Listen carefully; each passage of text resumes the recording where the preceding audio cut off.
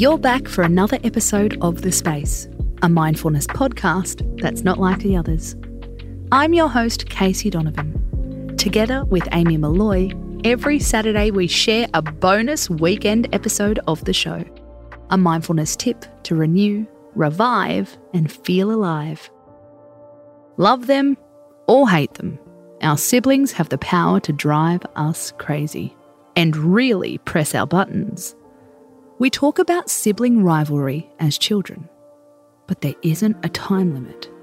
It can still get your goat at 20, 30, or forever. How can we deal with sibling rivalry as adults? And how can mindfulness help us?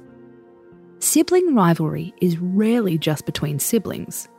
It tends to be a vortex pulling in friends or family members. This according to Dr. Sherry Jacobson, the founder of Harley Therapy, a counselling and psychotherapy centre in London. Most often it's a triangle that involves parents, she says, especially if one child was preferred to the other. The next time you communicate with your sibling, notice your tendency to triangle, says Sherry. When we triangle, we pull other people into the conversation, even when we really don't need to. It can be subtle. You can triangle without dialing in a parent on WhatsApp. It can sound something like this. Mum always says you. Dad agrees that. Everyone else thinks that. We've all done it. We've also had it done to us. Triangling someone makes them feel defensive.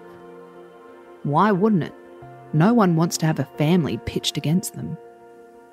So, here's the challenge. Next time you're having a bust-up with one of your siblings, imagine a straight line instead of a triangle.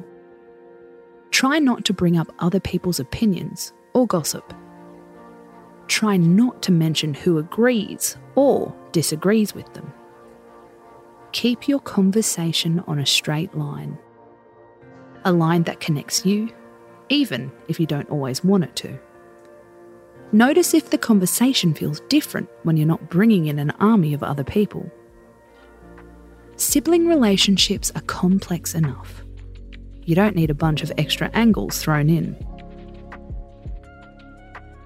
I'm your host, Casey Donovan, and you've been listening to The Space. We're back tomorrow with my favourite tip of the week. Space out.